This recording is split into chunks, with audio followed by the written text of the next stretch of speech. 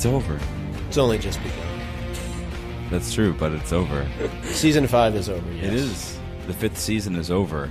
It's unbelievable. It is over. It went by quicker than it normally does, and that's actually a fact because they didn't take off for Memorial Day. So thank you for joining us. This is Game of O's. We're a podcast. And we actually just came back from a live show here in Chicago at Geek Bar.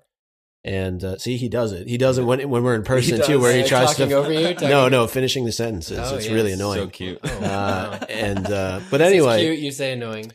Yeah, man. I mean, now you know there's been secrets that I've been holding from you for many years. I know. Oh man. The largest one probably being how this season, not just the episode, but the season came to a close. And I mean, just sitting around. You knew about this?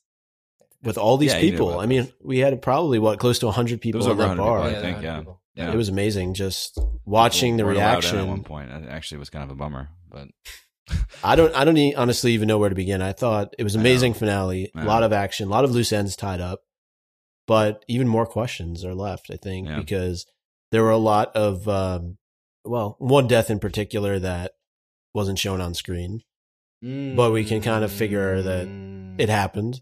Which one are you talking about? Stannis. Okay. I see. I'm having a... Okay, where do we even start? First off, to everyone listening, this is different than anything that we've done before. We've only recorded, we've had a few live shows, but never an episode proper together. So right now, I'm looking at Eric and Micah. They're both sitting in front of me across the kitchen table. I just saw Micah say all that. And to those of you listening who understand how jealous of me you should be right now. You know what? If I grew a beard, you'd be the perfect man. I was just thinking it's super funny. I was thinking the same exact thing. You know what I mean? The exact same right? thing. Just watching him talking to the mic. Because I even have a more close-up view of Micah. You do. And you have you can get the side view of his mouth. So that's great. Yeah. So anyway, long story short, this is emotional in a lot of different ways for a lot of different reasons for us tonight. I think that the nature in which we ingested this finale of the 5th season was the right way. Yes. It was at a live show. It was with a ridiculous collection of diehard fans, and it ended with a ride home together. And now it's ending with a conversation together. And we haven't discussed anything yet that has happened. No. So I'm going to look at you guys both and say that Jon Snow is dead. Oh. Yeah, maybe. Probably. Maybe. What is dead may never die. I mean, what the fuck? There was a lot of violence, and look, I know it sounds even stupid to me. It sounds wimpy to hear somebody say that the violence on Game of Thrones shocks them, or they're surprised about the violence in Game of Thrones, because this is a very violent show and always has been. This particular episode, the manner of deaths that everybody died in, though, if you add them up together, was this the most violent episode of Thrones yet? I mean, I'm thinking of watching how Meryn Trant died. I'm thinking of Miranda's death.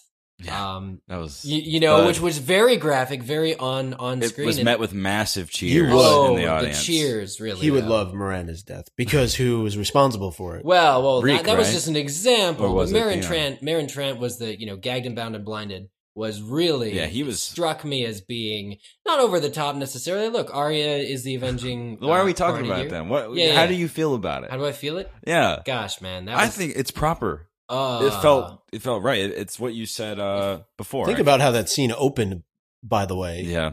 Of course it was deserving. Yeah, I have to say that I usually try to feel a little bit of remorse for even when bad characters pass in stories, but I find myself not really giving two shits about Meryn Trant after because he was there during Sansa's moments with Joffrey in the throne room. He's always been there. He's been sort of the token asshole in the background. I have him on one of my shirts I got from one of the HBO experiences at some con. Now they're all adding up and becoming... it's like a constant reminder of how shitty that person is almost. And he completely got his due tonight. Completely. To, again, massive cheers from the crowd. Yeah. The crowd was wonderful to cheer along with. I mean, I've been watching this season with friends, but we're talking about a group of 4 people. Tonight was, as we said, easily 100 people. Yeah. And that kind of reaction to each scene, cheers, lines, all of the things we would call owns in this episode were easy because every single one was cheered and paraded and celebrated as it was happening. Mm-hmm. So that was extremely good. I was looking over at you at one point, and I was just like, I think our eye contact was like, "That's going to be an own." There was a meme. There was a meme. There was Stannis going, that. It was like Stewie on Family Guy going. And I was thinking out loud. I was like, I'm definitely putting that audio somewhere in one of these episodes. He's going to keep doing that. Yeah, I know. I mean, we all get to listen to it in person. It's amazing. That's the joke. It's not a joke. Look, it's fucking annoying. No. The joke is this. So yeah, we just know it's. This was the episode. Please keep that in the show too. Fine. You said the words Jon Snow is dead, and yet we went off to talk a little bit about other characters who have died in this episode. But I think we really have to start with Jon because that's the way the season ended. And it is something that I've known for a long time. And it's something that you have to understand. Not only have I kept it from the two of you, but you now know the pain that the book readers have been going through since A Dance with Dragons was released. We have no closure to this for a number of years. Well, how do you feel excited for him when these good things are happening to him throughout the series over the past few years when you know how it's going to end? Like, how do you... I think the real question here is this the end? You know, I mean, and the way that it played out in the show versus, how it's done in the books, it's generally the same idea, but you don't have Thorne doing it, which I thought was completely fucked up. Thorne is a guy who has really, in a way, been like Stannis, right? Because he's sort of endeared himself to you in a way. The two of them, the way that he fought at the end of last season, not necessarily complimentary words that he has for Jon, but that there's a level of respect between the two of them. To see him take a sword and drive it into Jon's stomach, along with all those other no names, and then little Ollie comes along. That bastard with eye daggers for the watch. For the watch. He's can I just all say, of what? as much 12? As much as I don't like Ollie, I'm glad he still said for the watch and not for me. Or some bullshit for my family. Well, because that would have him and Arya could get together. That would have been more. That would have been more tragic. Deviant child would have been even more tragic. But he did it for the watch. For the watch. For the good well, I think and we'll obviously continue to explore this as our episodes are recorded in the future because there's a lot to talk about here. Yeah, we know Melisandre is back at the Wall. We know Somber, we know what her character, or at least given the occupation, right, of hers and being very similar to somebody like Thoros of Myr. Right. That's what I was thinking. I think Davos being back is not that Jon can really be helped at this point, but to me, if Jon is able to come back in some way, and this is pure speculation at this point on my end because I know nothing beyond. I believe you because I can see it in your eyes. Nothing. I can see it in your eyes. Right, you can see it in my eyes. You can see the words. He looked at me like, "Listen, I'm not." This absolves Jon of any sort of allegiance and obligation to the Night's Watch and allows him to do anything. Oh, cool. In the future. But does it really is my question. Till death do I part. Well, I died. First off, I don't know. You said it was different than how he died in the books. He got really destroyed by blades. No, he did. He did. He does in the books. He gets it's 3 blades in the books, and then he falls and he never feels the 4th. Oh, and there's probably more. And the other thing is too, his last words are not Ollie, which I thought was really cheesy, but it's very similar to Robb's in that he says ghost, like Robb said Grey Wind. So I don't know where that's going. Chills, even in this humidity. That could be huge potentially because we know of the warging ability of the Starks. Well, and Jon is a warg in the books by now. Even as a book 2, he's having wolf dreams. This brings me back to our conversations right before the season when we were finishing the Red Wedding. We were thinking about what Robb's likelihood of things that could have happened, and of course, that end was tied with what happened to Grey Wind. That is it's almost difficult to talk about that now, but I think that really that may be the only logical line of conversation, because where do you go from beyond Elizur Thorn? It didn't have that way in the books, fine, but in this episode, for the sake of this universe that we're talking about right now, that bastard completely 180'd, could have possibly had this in his mind for an extent of time.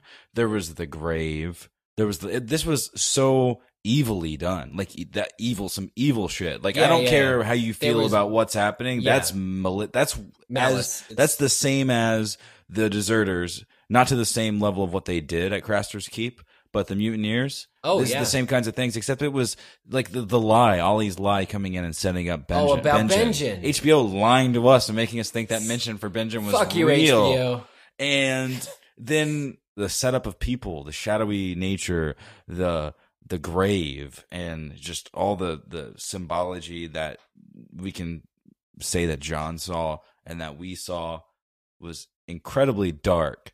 So I don't know what is in store for the Watch. I don't know what's going on with the Watch, but they made a grave mistake, especially knowing all the shit that we saw happen with Hardhome, knowing what Daenerys is up to in the East. It's just ludicrous, and I didn't see a point for it. It's not like the wildlings were staying and fighting them at the wall. No. They passed through and went to the gift. Yep. They weren't seen in this episode. Nope. No. I think, there are differences in the books, and we'll get to them, but you do have wildlings at the wall. So I think, the tensious nature, right? Yeah. But you can maybe get a little bit more of the feeling of the poor relationship that exists between the wildlings and the Night's Watch, because they're physically there. And they're all interacting with each other, living, breathing with each other. Now it's just prejudice in the show. It's but it's what Zach was talking about. You didn't really get a sense that the wildlings right now were of any threat to the Night's Watch. They just killed the guy who was really going to bond these people together. Yeah. And there's no point. I agree. There was no point for it. Like, what are you going to do now? Like, the wildlings weren't causing any trouble, and Jon wasn't responsible for anything bad that has happened. But and it gets to the point. It gets to the point where, as a Night's Watch member, how can you take yourself seriously? You've mutinied, more than one Lord Commander now, or members of your people have, and you would defend one mutiny, but then immediately cause another. I mean, not to say there aren't Night's Watch members that are that had no part in both of those mutinies, but the fact is, there's 50 men left, they say in the show. Like, at some point it's mentioned about there's not many. Not many people remain, and you're pretty much just a band of rogues now. You have no moral principle. You have no your duty. You have no honor, rather. And there was something that really banded the Night's Watch men together for me. That even though they had been criminals and crooks and all this stuff, they managed to have this code that, for the most part, they stuck to for a while. It was something that was redeeming for all of them, until you realize that they are in fact all crooks and criminals and lowly people, and due to whatever, maybe it's just that they're scared or however pure their motives may be. I mean, you don't just kill your Lord Commander, you just don't fucking do it. And now they're not men of the Night's Watch, they're not anybody. How can they sleep at night? The main difference here is we have Alistair Thorne, who's, I guess, in our minds, the one who led this effort as far as the show is submitting it. And they have an immediate replacement for him. They already have a leader. When Jon was gone in Hardhome, he was already there. He was on top of the wall when they arrived. So the structure is in place. It's not quite the same as what happened when Mormont was taken out. You're right. In fact, I was thinking it would dissolve into chaos, but now you're right. I mean, Thorne's just ready-made. Yeah, but how do you respect a Lord Commander that did that? Well, you can't. But I mean, and Micah, I want to get back to what you were saying about Jon being, if he can be revived, if he is in fact not dead or did die, but can be revived by Melisandre or however he comes back, about him being free of his choices. Even if he is a changed man, the way that like Beric Dondarrion reflects that he's a changed man from being brought back from the dead, I still don't see Jon having any other, like, Jon was so pure in terms of wanting to broker this peace between the two peoples. I really can't imagine him still like releasing himself, allowing himself to be released from that vow, because ultimately he would just preside over this. But what loyalty does he have? Terrible. No need for loyalty, but I what I'm saying is I think he still thinks it's wrong that the Night's Watch would then kill the wildlings because the wildlings are people too. Maybe he feels a responsibility to the Watch even more so now after seeing what it's descended into. But I think that you're onto something because, I mean, if he died, this is all, wow. I love how he should have just left in the first place. What do you mean? When he had the offer from King Stannis. Oh, yeah. He should have left.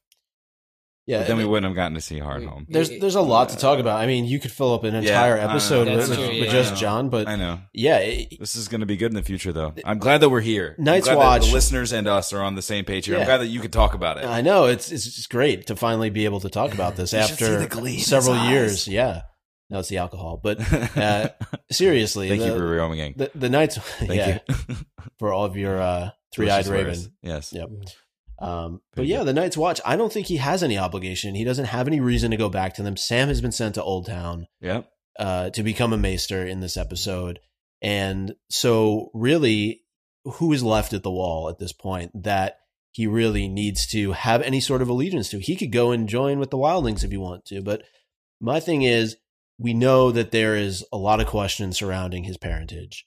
And if he is in fact a Targaryen, or he is Azor Ahai. Now that he's dead, though. Well, that's the greatest question. Is he really dead? I mean, he looked pretty dead at the end of the episode. But doesn't it seem like something George would do, though? Like to just take Jon Snow from us? And he's been teasing it in interviews. I mean, obviously, you probably haven't read those part of the interviews that he's done. I haven't. But there was one where somebody asked him about Jon. He's like, "Oh, you think he's dead? Do you?" You know, typical George, but. At the same time, I mean, let's go back to season 1. Like nobody could cope with Ned being killed, but yet it happened. That's what I'm saying. Are we going to be forced to move on from this? Because I know we can. There's so many other things that we have to talk about, and I have to sort of preemptively apologize for Jon. You know, well, this episode that you're listening to is our take directly following the airing of the episode, and we're together, and so I feel like even more so than normally.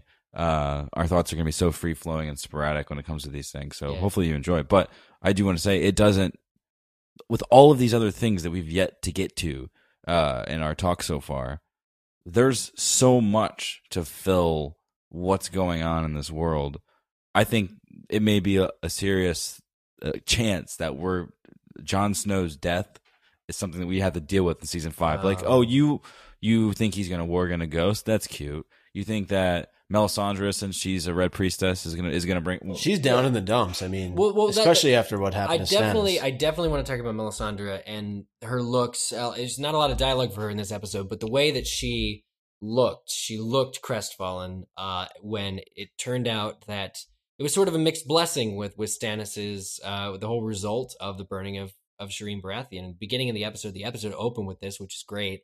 But, I mean, he finds that the weather has improved, except to find out that even more of his men have mutinied and his wife has killed herself. And it's just something that, with that stroke of bad luck, Melisandre quickly realizes that perhaps he's not Azor Ahai reborn after all, or it would have worked better. Or something. Yeah. Or something. Abandons him before the battle. She just goes away.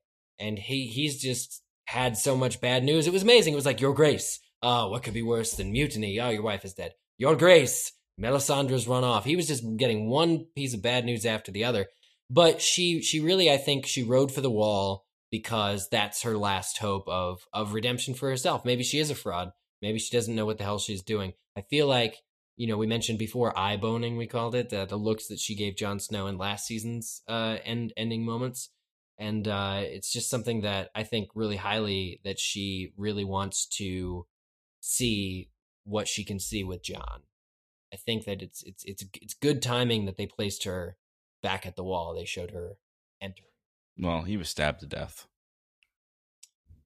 Yeah. I expected to see his eyes turn into a White's eyes before it closed, and I did not expect to see the episode end there. No, it lingered very long to watch the blood pool. I will say this though, everything else aside, this was an amazing way to end this season and this episode. Definitely. Because all the others, well, not all of them, but even last season, right? Arya's on a boat, right? That's how the season ended. Yeah, but season 4 was very sensational. It had a lot of major moments. That's true. It had a lot of episode 9s, right? Yeah. That's fair to say. But I feel like just looking back, we've never had a cliffhanger like this because we don't know. Cliffhanger after cliffhanger after cliffhanger. We don't, right? We could easily sit here and say, clear as day, John's dead. Right. There's no reason to think otherwise. Right. But we know better. With this show, we know better. And I think so, unless the head's off. Yeah. So Ned's head was taken off. Pretty much. And he didn't come back. Okay, I'm holding out hope because I don't want to think that John's dead. So for everyone that's listening right now, maybe you guys agree with me, do you? Jon Snow, there's a chance. Yeah. There's a chance. Any death that's not... Confirm the kill. We learned it from Oberyn. Confirm the kill. I'm raising my water bottle in the air. I heard Ghost is shooting for season 6. So wow, Ghost is shooting. That's a good rumor. Where the fuck was Ghost during Jon's death? He's like lazy as Drogon. Here's a direwolf that enters through doors he probably can't open.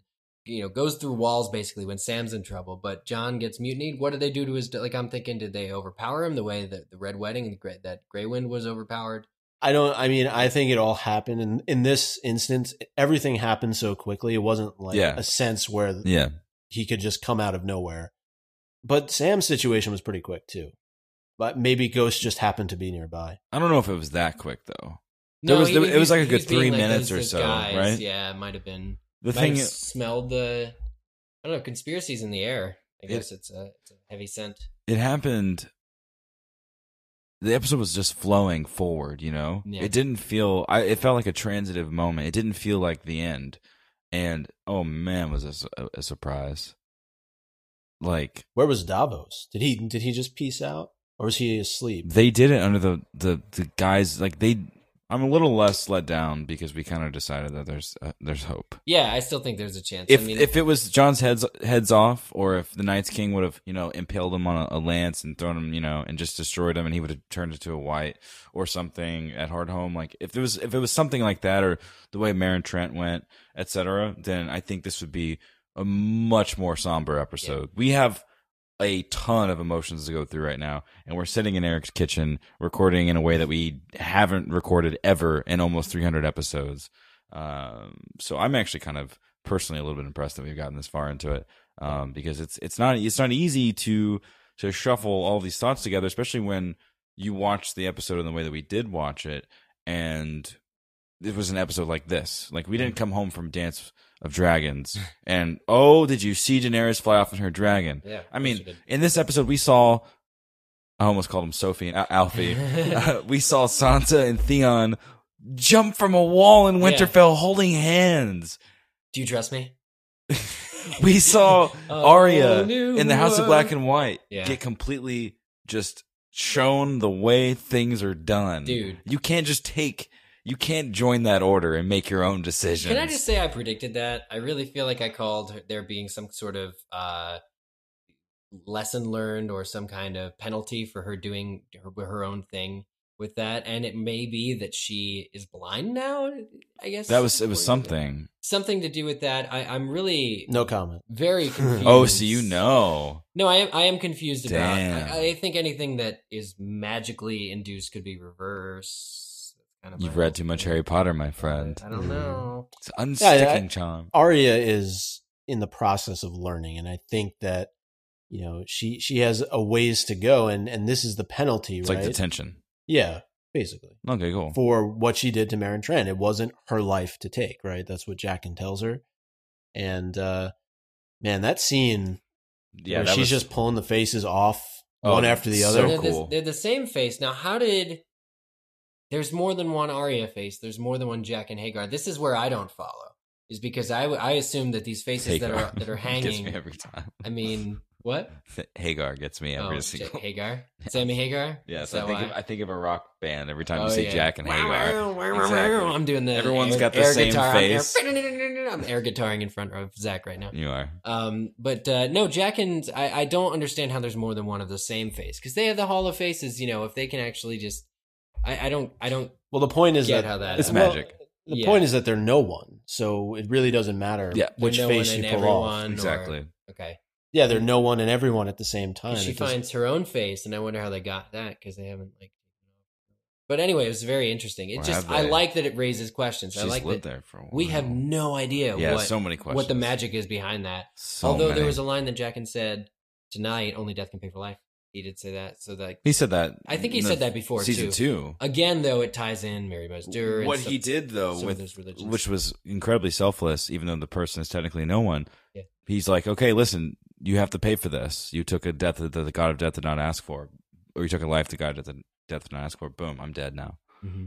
Like, holy shit. And I felt it there as well. I thought we were losing Jaqen H'ghar again. And then he popped up right behind him. Yeah. Just, hey.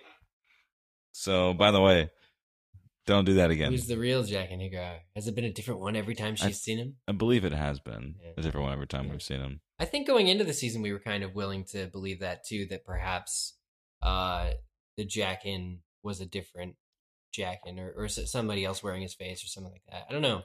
The mentor character. And obviously, I think because they brought the same actor back, we were just like, oh, that's an easy way for them to tell the story. Right. And then it might not be the same. But it's the way that they've used it, though, is really interesting. Yes, I completely agree. That storyline is, I think, one of the standout, just really cool things that they were able to do this season. Really mathy. And I think it's great because it's scattered within so many things that are upfront and straightforward. Mm-hmm. We have so many different kinds of entertainment. If we want to boil down, the ingestion of story as entertainment for us, we have the drama at Winterfell. We have the things with Stannis and Shireen, and then now Selyse, which was horribly brutal. I mean, that was cool. It was. I mean, of course. I mean, it's not real, so I'm not going to be too sad about it. Yeah. But that shot, David Nutter did an amazing job in this episode. I thought, particularly, not to go off what I was saying before, but when they were in the outskirts of Winterfell, marching with Stannis' company, just those shots, it gave it so much space. It felt like you were there. It felt like you were. It literally, and I don't know. That's very cinematic. Something that we don't see executed that well in film, let alone in television shows. And it's just like it's wonderful to see what was last season be improved on, which is hard to say. But in episodes like this, and episodes like Hardhome, there was more time spent outside of Winterfell in this episode, to the fields and kind of seeing when they were in the fields and like seeing the armies converge. And then the hammer was falling. I'm thinking about when Stannis comes at Mance. Wildlings. Yeah. But even I feel like that was so. I felt so much polish from that, but this felt so visceral and real, and just the angle, like when the armies were. It's just it's all perspective when we're taking this in, and for them to accomplish a place that's not real, with practical and visual effects, and for it to come out as neatly as it did, I'm just so excited to see what the improvement is with next season, because this season, I think now that it's over, and we'll have more time to talk about this, but we were talking about it some in the live show, comparing this season to other seasons, but this season has been so just damn raw. You know? Well, and you don't know what Stannis is going to say as like a battle cry, or if he's just going to give up when he sees the army. I mean, he brandishes his sword. That's his battle cry, is this pulling the sword out. I think, just given that he's lost actually everything going into that battle, which is very clearly lopsided. It's an uneven battle due to sheer numbers and everything. He's got no hope. And for a man who has sort of resolved to die, I mean, his death, the whole circumstances surrounding his death, I don't know why the final blow was off screen.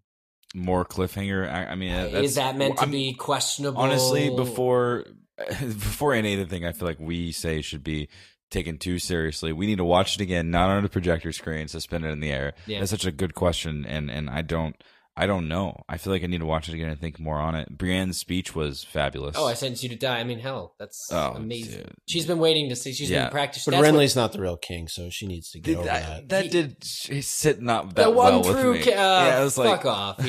He wasn't. He was the little brother. Learn your line of succession. I really like the fact that Stannis loses everything really before he loses his life, and it's all because of his own actions, right? I mean, Yeah, very much. He lost us last week. What's next? Well, it's just like that's how it's like, oh, by the way, it's fate saying you should probably not have done that, and fuck you for doing it. It's like, he got handled. Well, and his men, thought it was the way? Totally wasn't. You're going to lose everything. His men basically saying, this dude is batshit crazy. I'm out of here. No kidding.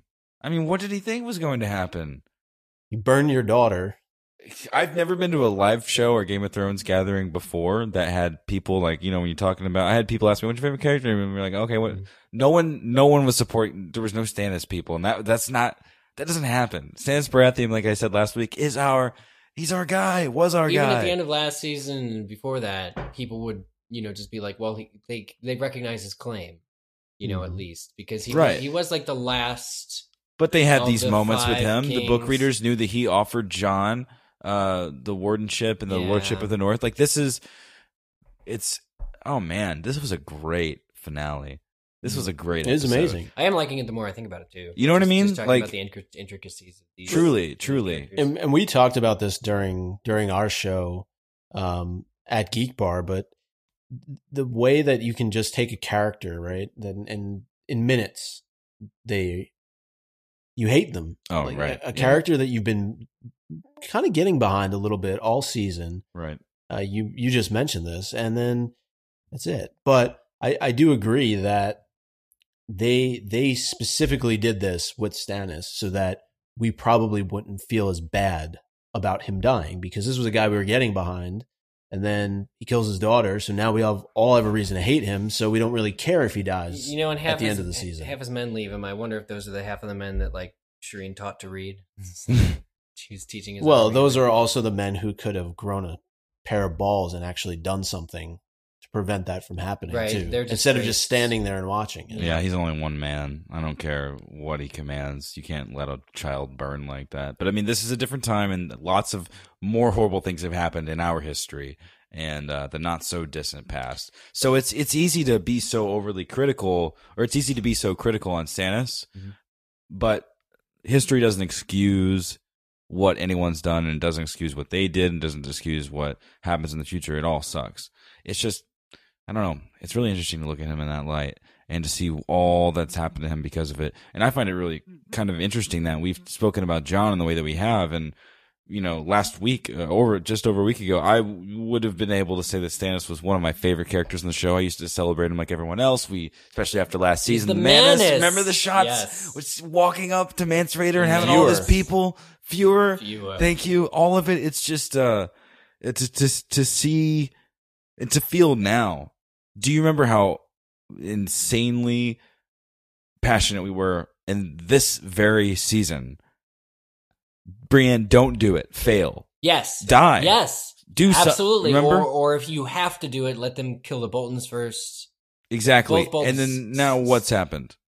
The Boltons won. Yeah, both of them are still alive, which I'm pretty upset about. And Brienne killed Stannis, and in our conversation supposedly here, we haven't even really cared about it. Yeah, well, and like that's the weirdest thing about the cutaways. That's the death I'm most sure of actually happened. Like Brienne sentences him to die. She swings a sword. I feel like he dies. Does she have a moment of? I won't even call it a moment of weakness. Does she have a moment of mercy? About this. She's whole not thing? A mom, so does she strike? Well, she's not mother. Yeah, mother's mercy. I see that. Does she strike a tree next to him and be like, "This isn't a real fight because you're unarmed," and this, that, the other? I mean, to me though, there was something honorable about it. Cutting away for somebody like I was Brienne. That. Like, do they care? Is it like out of respect for Stannis that the show wouldn't show him dying? It's like this character's not somebody who we're gonna disgrace by showing his corpse. Then they showed literally corpse. Everybody else's. Yeah. It's like, why was it off screen? Like I said, I'm just gonna need more time. We'll come back to that on our next episode this week, obviously. Sure. But I think that's going to be a question that's out there just because of the fact that they cut away. Tell us what you think. Yeah, I mean, is he alive? That's what it was for. Let's be honest. I mean, he got pretty roughed up. I mean, it looked like his leg got cut. Yeah, but he was standing. That's the most important thing. Even if she doesn't kill him all the way, she's not. I think it's quite a different affair to see her take him to like a medic or something. I mean, he might just bleed out. Could you imagine Podrick? What we saw before with Brienne and Jaime and Brienne and Podrick? Could you imagine Brienne, Podrick, and Stannis traveling the countryside? Yeah, do we feel absolutely? I love it. Do we feel bad for Stannis now? Do we feel pity because he made the wrong decision? I mean, it was to burn his daughter. We can never excuse it. But do we feel bad? Do we feel pity? Does this episode ask us to feel pity for a man who actually has lost everything? I did before being killed. I did. I felt a little bad for him too. To be honest, he made the wrong call. He had a woman priestess done worse, whispering in his ears. And we're cheering for him. It's you know what I mean? Yes, we did cheer for Theon. And he burned 2 children at once. Yeah. And he had so it's betrayed Rob. Of course, these are all wonderful questions that are coming up and wonderful emotions that we're sharing at a kitchen table together because of the writing of George R. R. Martin and David Benioff and Dan Weiss for crafting this finale and the entire show, for that matter, in the way that they have.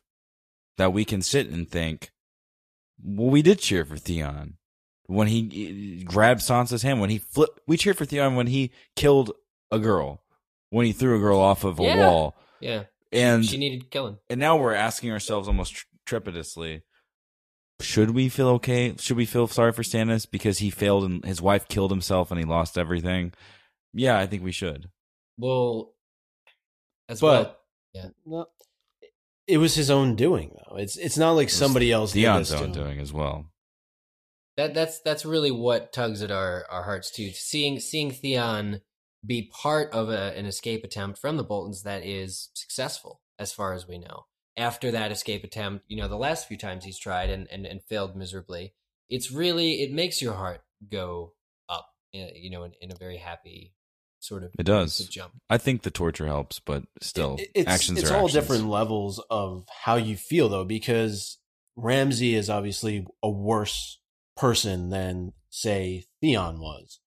But, Stannis, where does he fall into that category? I don't know. I do think that I did feel bad for him. I did, because I think you got to see into a broken man. Like he's broken down, but it's mostly his own doing. Like he has this drive within him because he believes he has the rightful claim. The difference here is that Stannis thought he was saving the world. He thought that he was putting himself in a place where he could defend the realm against the White Walkers. Yes, 100%. He thought he was Azor Ahai. Yep. And he was willing to sacrifice everything to make that happen. Yeah, it takes a certain kind of person to actually be able to make those sacrifices. A crazy-ass person. But if he were right... He saw it as duty and honor, and we've seen duty and honor fail. We saw the goodness of Jon destroy him. Mm-hmm. Or was it the weakness and malice of others? Yeah. More so, I believe. We saw what happened to Stannis, and we can only hope. I don't know. I'm saying this, and wasn't even thinking this, but the more I look at you guys, the more I think about love and friendship, and the more I think about how cool it would be if Brienne gave him a chance, and that did turn in. Like, look at what an experience with Jaime and her did for everyone's character liking Jaime, because he was one of the early big hates in the whole series. Yeah, for throwing Bran out the window. I don't know. Sometimes you make the wrong. Stannis and Brienne could do some cool things. I like that idea. I don't know if it would. I mean, that Next would be season. that would literally be the craziest thing that could ever happen. Absolutely. Like you like that? Briannis. Well, I mean, we got to throw a pod in there too. Yeah. No, we were talking about the sort of at the start of the show that I wanted to bring up the violent deaths again, because I mentioned Meryn, of course Miranda, the stabbing death of Jon, which we talked at length about. I forgot one very important one to me personally, which was Myrcella. Myrcella dying. I mean, if you're talking about an innocent dying, I feel like Myrcella is as good an example as any, and that was something that happened in her father's arms after the big reveal, after the heartfelt. Oh my gosh, people cheered. I mean, and I'm proud you're my father. Just the fact that there was nothing he could do about it, and I'm sure he's going to turn the boat around and wreak high hell if he can, but it was so undignified the way, and of course I thought about it immediately. I was like, oh, she kissed her on the lips. There's probably poison on those lips. Yeah, I mean, I actually was happy that I kind of figured that was something that was up. Yeah, that was a tough scene to watch, because clearly she's alive in the books, and that's a difference, but it takes me back to the beginning of the season, right? The prophecy, or what you want to call it. Jaime's got to carry the corpse of their daughter into the throne room and be like, Cersei, and think about how that might go over with Cersei. I failed you, especially after all that's happened. Deep shit. Holy shit. Yeah. So that relationship. This continues to evolve, right? This opening scene that we saw with Maggie the Frog and Cersei and her friend in that hut about her children, right? Her children are in danger, and now she only has one left. Joffrey's dead. Myrcella's dead. Tommen is starving himself for episodes. Yeah, we don't know what kind of condition he is. I was half expecting her to get the news that something terrible had happened to him too. Well, and that I was as well. The High Sparrow at one point still refers to him as King Tommen, though, and I was thinking, okay, he's still in power. Like the High Sparrow, the Faith Militant have not yet removed him from power. Otherwise, there'd probably be different wording. I mean, maybe it's hoping too much, but King Tommen's still in there somehow. Yeah, no, I was expecting to see with that particular storyline, and I know that we'll probably give that more time in the follow-up episode this week, sure. But just for the sake of us being here, I was expecting to see Cersei have some large confession that would lead to him being taken out of his place as king, and I thought that Littlefinger's gift would have something to do with all of this happening, and it could possibly be someone like Gendry who could swoop in and take that position. Maybe that's too storybook, but I figured maybe all of those things would happen just in time for a real threat to be coming, to where we would immediately go back in danger. We wouldn't have a lot of happy time with someone who we thought was a cool king. I thought that was kind of good late season interestingness in Game of Thrones, but it didn't happen. What we saw, on the other hand, was Cersei walk into the Red Keep, and we see essentially the new leadership. No one there gave her any pity. They all looked at her and they saw everything that she's ever done. Well, of course, drapes her in the. Yeah, of course. I thought that was. I don't know. I know we'll talk more, but that scene was fucked up. The very end there. I don't know when we get into the rest of it. The way that they were when she came in, that was just. It is worth saying. Amazing job was done on the part of Lena Headey. She'll win an award or two. Because that it was amazing. Stripping of her finery and walking through the streets and everything that was yelled at her, the bloody feet, all the things thrown at her. I mean, it just an amazing scene in the books, amazing scene to watch. But to me, I think a really severe penalty for what she admitted to doing. I feel like deep down, the High Sparrow knows more than what he leads on. You see it in his eyes. He clearly was already aware of Lancel. I think we know that Lancel confessed at one point later than he had it. But at the same time, he's trying to get more information out of her, and she does not give it all as it relates to Jaime. Mm-hmm. And I thought, if she would have admitted to that, maybe the punishment fits the crime in the sense of her having to walk through the streets in that way. I'm not saying it was dignified or anything like that. I mean, it was horrible, but just for what she did with Lancel to have to go through that, I don't know. I mean, it's just, come on, man. King's Landing is sinking into this. It's like they're going backward while they need to be going forward because shit is going down in the rest of the world. We've got the White Walker. I mean, it's literally, it's like watching a train wreck in slow motion. Yeah. And now we have the Mountain, who's been animated and who's large and in charge and ready for orders. Our friend Andrew said Franken Mountain. Exactly. I like that term. We thought King's Landing was messed up when Robert was king because he wasn't doing a good job running it. Right. That's the beginning of the fucking series. It's only gotten worse. I mean, I guess it's a great allegory to, I mean, we've always mentioned this. If you're someone who's been with us for years, like we got to meet tonight, which was fantastic. Yes, this is one of the best experiences meeting we've listeners had tonight to keep with the show. Amazing. Yeah, it was very, very cool.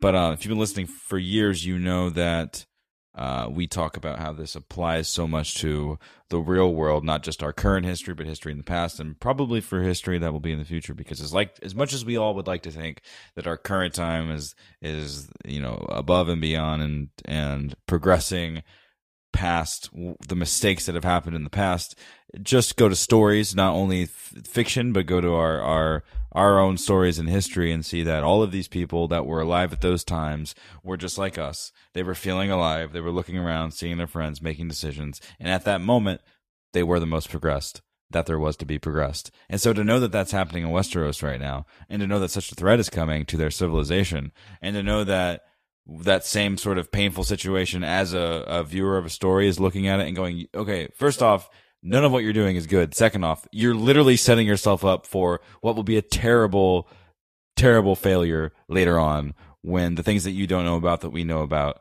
are going to happen. And it's like, that's another twist in the story, essentially. Like, there wasn't really...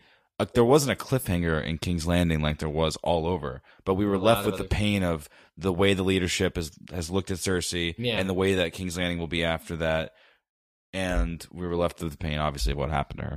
And she has to await trial. It's not just maybe it's not over. Sort of a soft cliffhanger. There. I mean, we didn't see Tommen, and we don't know what he's looking like now. I mean, for me, the Tommen storyline is kind of, well, and Marjorie and Loras, all the Tyrells. Exactly, they were like with Baelish and with Lady Olenna and all of that kind of stuff. And I expected to see that. I did kind of. Unless you're just meant to believe that it was Lancel, but I feel like that's too easy. But for me, it's like these are going to be the first few episodes of season 6 with these guys, like all the characters we're talking about that we didn't necessarily see. Kind of at this point, I'm just happy these people are still alive. I can't even guess. We're just taking a death toll and be like, who's still alive? Okay. The flow of this 5th season has been completely unexpected, and I think for a lot of viewers that were inside of it, that were either casual or dedicated, and that there was a selection of people that have had a bit of friction with this season compared to others. But I think now that we've seen it all, it's just so much more clear to me, at least personally, what the vision was and what the purpose was. And it's unlike anything that I've seen before, and that's really cool. You're telling a story with such a vast number of characters, and this was in some ways Cersei's season beginning with her prophecy. It was very meant, we were very much meant, I think, to be thinking about her even while watching the other scenes that happened. But then also the side stories that don't tie as well into like Dorne ties really well into Cersei, but something like Stannis and Jon at the Wall doesn't. But with those, you also get this story of loss and your actions having consequences. And it kind of is still in some ways a Cersei story, a cautionary tale of living in this world, of having power and losing it, having it taken from you by those due to fear or due to ignorance. It's kind of the overall ode of this. To me, it's so interesting to be sitting in the end of the 5th season now, right? And for such a long time, we talked about the Starks, right? And how their family was decimated, How right? many hours did we not waste? How many hours did we spend talking about the Starks who are... My point is, though, that now here we are at the end of season 5. The Baratheons have been decimated. The Lannisters have been decimated. All these families that we thought like 2 seasons ago, 3 seasons ago were riding high, and everything was going really well for them. I didn't even know who the Boltons were a couple seasons ago. Not right. You got the Boltons in Winterfell. The Tyrells, they're kind of in trouble. Dorne, who knows? Like, what is Trystane going to do now? He's going to go back to Dorne and probably light the fucking thing on fire. Yeah. At least Ilaria and the Sand Snakes. I mean, we're so like consumed now by all these different storylines that we didn't even know about. To your point, like the Boltons, who knows? Jon Snow is fucking dead for all intents and purposes. Right? Maybe everything we've known. If you go back and watch like the first episode of the first season and go and think about where you are right now, after Hardhome, after Daenerys doesn't even break the wheel. The thing is fucking broken already. The wheel fell in a vat. It's like the end of T2. The wheel fell in there. Yeah. It's just bubbling. And she's also in a Terminator movie, so that kind of makes sense. That's July 1st. I didn't mean to do that, but hey. Eric's plugging. I'm totally going to be there. I heard that Jim Cameron gave his stamp of approval. I did hear that. He said this is the 3rd Terminator movie. It's technically the 5th. He said this is the 3rd. Oh, wow. Yeah. Well, before we get too sidetracked, yeah.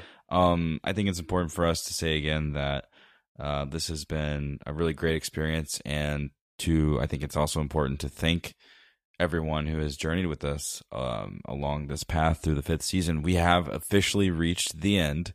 It is the end. We can all exhale accordingly together. We've met like Stannis. So many. Yeah, right. That was. They'll put it in right here. It's been a process, and we've met so many more of you on this journey, and we've discovered more about what we like, more about what we dislike, more about ourselves, more about this show, more about our listeners. And I just think that this oncoming season will be insanely fun. At one point tonight, Micah looks over to me and asks me, he goes, "You excited to get back to the books?" And they contain this shit. Yeah, I mean, I'm excited to get back to the books. It's kind of, it's fun. I mean, after 10 weeks of all this action, it's over. Can't believe it. Yeah, but we left off at the Red Wedding, right? Or just after the Red Wedding with Arya, and now we get to go back, and there's so many other things. I mean, there's obviously been storylines that haven't made it into the show, characters that haven't made it to the show. There's been changes in the show, but we get to read it as it is in the books, and I think that's going to be a lot of fun because there are a lot of differences. There are things, I mean, that even I don't remember, and to go back or to see how things that get laid out earlier tie into plot lines later on. I think it's going to be good. It's our official on season. Yeah. Well, this has just been a blip in our full calendar year. It definitely didn't feel like it was time for the 5th season to begin. And now we have to say that the 5th season is over. Yeah. And we're looking at each other quizzically now. As the train comes by. As the train. We'll leave this train in. And we've done our best to cut out the rest of them. But yeah, I don't know. It just feels weird that we've made it here. And I'm really glad that we were able to record together like this. Yeah, this is cool. Especially for this episode. Again, we had an incredible experience tonight at Geek Bar, just celebrating Game of Thrones. I got to hold Longclaw and Oathbreaker. I got to wear helms from the series as well. Lots of Three-Eyed Raven. I mean, honestly, it doesn't get much cooler than the experiences we're sharing right now, and I'm very, very happy that it's happening the way that it is. So I know we have a lot of story left. I'm looking at an index card because we just kind of jotted down things that we remembered. And I think there's a lot left to discuss. I mean, we could spend a couple weeks probably just on Jon Snow, but and we will. in our own it'll be demanded of us. But from this particular episode, this finale of season 5, I know that we still have a lot to go through. Specifically, that we touched on briefly, but really didn't get into a lot of detail, and that is everything going on out east, with Tyrion, with Daenerys. We talked a bit about Arya, but there's so much more there to go into, and even back in Westeros. I mean, we probably want to touch on Dorne a little bit more. And Sansa's specific, like her breaking free and escaping. Yeah, but. And shame on me. I mean, I thought Dorne was done for the season on the last the last Sometimes episode. It's nice to be surprised. Yeah, it is. It is. I wish it was a different outcome of that surprise. It was a bummer. That was such a bummer. It really was. Damn Ilaria. I mean, hopefully she gets what's coming to her, because to do that to a child, especially what I thought about as that was happening. Not to spend too much time on this, but Oberyn's words that we don't harm girls in Dorne. How she's become the person that he would have hated. Yeah, no, there's no way that Oberyn would have wanted that. Oh, absolutely not. No, definitely not. So a lot to do later on this week. There's a lot to do. Plenty. There's so much. So this is the cool part where I guess we can, I mean, obviously we'll have more prompts for these sorts of things as the episodes progress, but just get your thinking caps on, if you will, and we encourage you to stick around with us in the on-season. We have a book to get back to. We have books to get through before the Winds of Winter. We're very, very excited, and we've been thinking about this for months, and we've been talking about this for months, so we'll put together the best strategy possible, and we'll inform you of that whenever it is most appropriate. Whenever John wakes up. How can we go? He's sleeping, right? How can we go through John chapters in the book without saying, "What's it matter? He's fucking dead." Exactly. Thank you. You can say that about a lot of characters. Winter is coming. Even the last episode of season 5 had so many great moments. Of course, some which we've discussed, others which we won't. But some of those moments in particular, we now choose to raise up and declare as our own. Micah looks ready. It's hard to give an own. I mean, this episode, man. So cool to see him be ready. Sorry, I'm ready though. I got to give it. I got to give it to Theon. Oh, thank you. Oh my god! And I did not know that this was coming. This is more shocking than anything that happened in tonight's episode for me. Zach can't control himself. Zach's dying. He gives it to Theon. Not to Reek, to Theon. Eric's basically got his arm around him. Yeah. My arm's as close as it can be, or without being totally. Because it was like the one redemptive moment in the entire episode, minus the, I do like the fact that they did include some humor, which I know we'll talk about later on in the week, but I felt that was needed given all the seriousness. Well, is it funny to watch her head splatter on the ground? I didn't see that. No. I think you're embellishing now because it was Theon. She lands on her face. Well, yeah. But yes, I give it to Theon. Wow. That is pretty outstanding, Micah. I'm just gonna say, after all the things you could have given it to, that's cool. Well, it's not my own of the season. It's just the own of the episode. Cool. Yeah. Own of the season. I think that's well done. Theon deserves it for this. He does. Yeah. Now I don't have to give my own to Theon. So thank you. You got to fill the Theon quota. He freed me up. He freed me up. Well, what is your own? I'm glad you asked. I'm gonna give my own to Varys. Actually. How have we not brought that up yet? Yeah. Well, plenty of stuff for next week. But Varys for knowing when to take a step back and coming back in right at the right moment when he needs you. It seems huge cheers. It seems clearer to me now that probably setting up Tyrion to be taken by Jorah was more planned than unplanned. And Varys had no trouble finding his way to Marina by his own ways, and he's found himself and Tyrion new jobs. If you talk about their arc throughout the season, not to go on forever here, they're in a much better place now, and it's probably because of him. or mostly because of his efforts. So Varys definitely owned for me seeing him again in this episode. Not a character you expected to see so much as I kind of probably would have expected to see Olenna or Tommen or more of the King's Landing folk. Not Varys. Yeah. And he was so good. Weren't we talking at some point, was it earlier today or something, and you were saying, we were naming off characters that we would want to see in this finale, and you said Varys, or one of you two said, it wasn't me. I may have said Varys. And I kind of, in my mind, I was like, he wants to see Varys. I want to see... blah, so many blah. more important. Yeah, that's cool not going to happen. Varys but it happened. It Yeah, happened. Yeah. No, I just thought it, and I thought he was done for the season. But I thought, wouldn't it be weird if he wasn't done for the season and they just kind of bookended, like and they did. They did. So that's cool. But they didn't. There weren't any other characters that really did that with. So it's like not something you could easily. Well, which probably means something. Which yeah, I'm looking forward to this next year of speculation. I hope the rest of you listening are too. So Zach, we've given you enough of a time to figure out. I knew this whole time. In case you were wondering, sometimes listeners at home, that Zach sometimes really likes to wait because he doesn't actually have a known. He admitted to this, I think, on the last episode that he was on.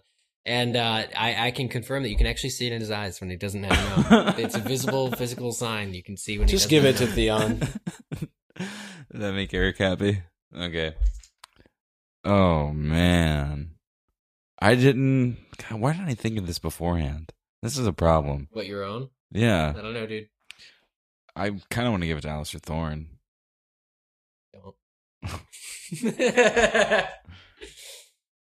I think it's important to give credit where credit's due.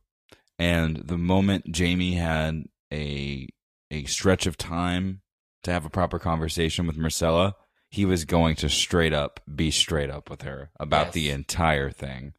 And I thought that was it was a bravo moment. I thought it was a very strong thing to do for a character. And I think that, avoiding issues and topics is in general a very bad practice. And so seeing him go directly to say, "Hi, I am not your uncle. Like, this isn't a small thing, but your mom and I, I'm your uncle, and like we're brother and sister. We made you. I'm your dad, and we've known it the whole time, and you're now a grown-ish person, and I'm just telling you." That's really, really heavy stuff.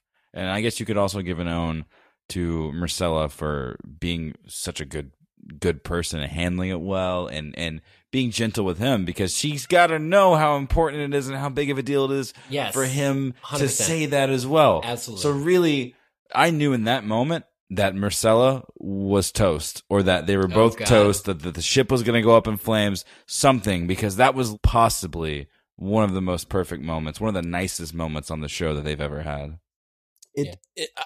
I really thought that, it was.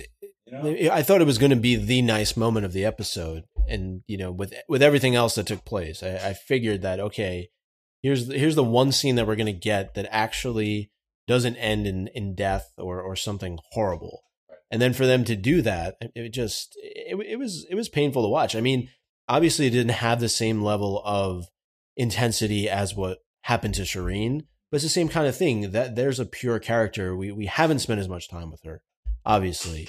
But or this actress recast for a season to kill her. I don't know. I don't know. You look sad, sort of. For her, yeah. You're grinning, but you still I know she's look not sad. real, but it's just because it's another innocent, right? It's another innocent that has died at the hands of Ilaria. Is not. I mean, you don't expect that from her. I mean, you don't. Those were our owns. Those were our for the final season. The onus is no longer on us. I feel that some of you may look forward to these episodes, probably a lot, because they're so hot button, they're so current. It's what's coming on, and you can enjoy it with us at these moments. And if that is the case, I would hate to bring your mood down, but those were the last times you're going to hear owns from us for the television series, outside of course, our owns of the season, which are approaching. If you've been listening for years, until next year. So high five. Mm-hmm. Join us in owning the last episode of this season and year. There are a number of ways you can do that, as many people did this evening, right? And there were a lot of them. Yes. King of the Castle. Mm-hmm. I have a chair. Yeah, so there were, just so many owns, and we tried to keep things spoiler free as we retweeted. We'll put more of yours out there, I think, later on in the week that are a little bit more spoilery. We didn't want to have any UK listeners torch our asses, but yes, you can. That would be bad. It would be. I've seen it happen. Something just came to mind again. Remember when she said Melisandre torching? She said she saw Bolton banners burning. Anyway. We can talk about that later on in the week. So send us your owns. Tweet at us at Game of Owns. We will compile them, put them in a satchel, start a campfire sometime later this week, and begin reading them. You can also scroll upon our Facebook wall. Yes. Facebook.com/Game of Owns. Or you can email us. contact@gameofowns.com. It's been a great day. It's been ups and downs, emotional roller coaster. Seeing so many people that we watched this finale with, knowing that we'd been planning this live show that finally has happened, and it was a lot of fun, and we got to meet our listeners. Like the whole thing was just a great experience. This is the way to do finales, premieres, the way to do the show in a big group, as big a group as possible. The cheering I will still be hearing well into the week. The biggest takeaway for me, apart from the listeners, of course, is getting to spend the weekend with you guys. It's been a blast. Yeah. And we've gotten to, not only share in the show-centric moments, but the friend-centric moments and just the simple little things. And I'm excited to share some of those on our Patreon feed. Yeah, chapter 8, I believe we'll be on, is going to be full of adventures that we've experienced in and around this event, this travel event. And we look very forward to producing that for you and getting it together. And it's just been a lot of fun. You can share in our fun. And our exploits are always available to subscribers. We really appreciate everyone for their support. So check it out at patreon.com/goo. I will do this because we are in person together. Good. So there's another way you can get in touch with the show. Tell me more, Micah. That was way too close, Eric. But they're sharing a mic. Yeah, in case people didn't know. They probably know by now. Well, because it is the month of June, and this is the end of season 5. Oh my gosh, I can't believe that. Nothing less than 5 stars. No, he's dead. Nothing less. Nothing than 5 stars is acceptable. Mm-hmm. Nothing less. I can go back to that now, right? Yeah. Is acceptable.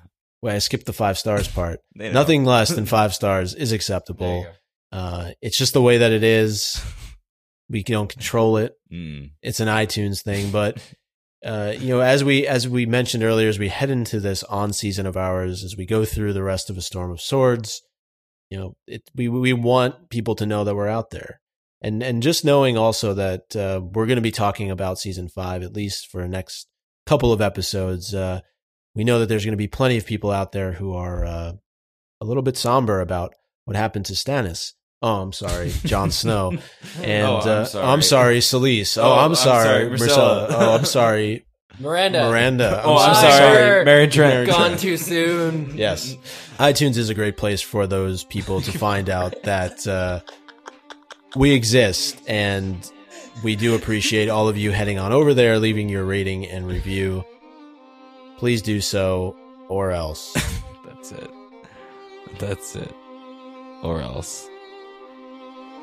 This has been fun, guys. Let's grab hands and jump off this wall together. We should do this more often. Agreed. Yeah. Thank you for listening, everyone. Goodbye from Eric's kitchen table.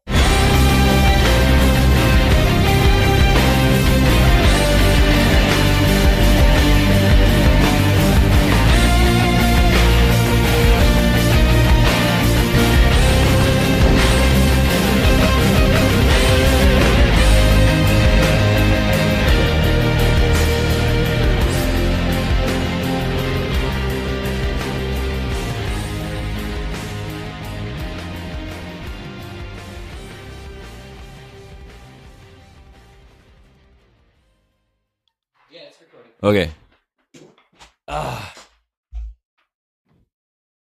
Well, we don't have to clap. We don't? No. Why not? Because we're together. I want to clap though for that finale. We probably should clap. Oh. Just so we say we don't have to. Okay. Ready? Yep. 1, 2, 3, clap. Whoa.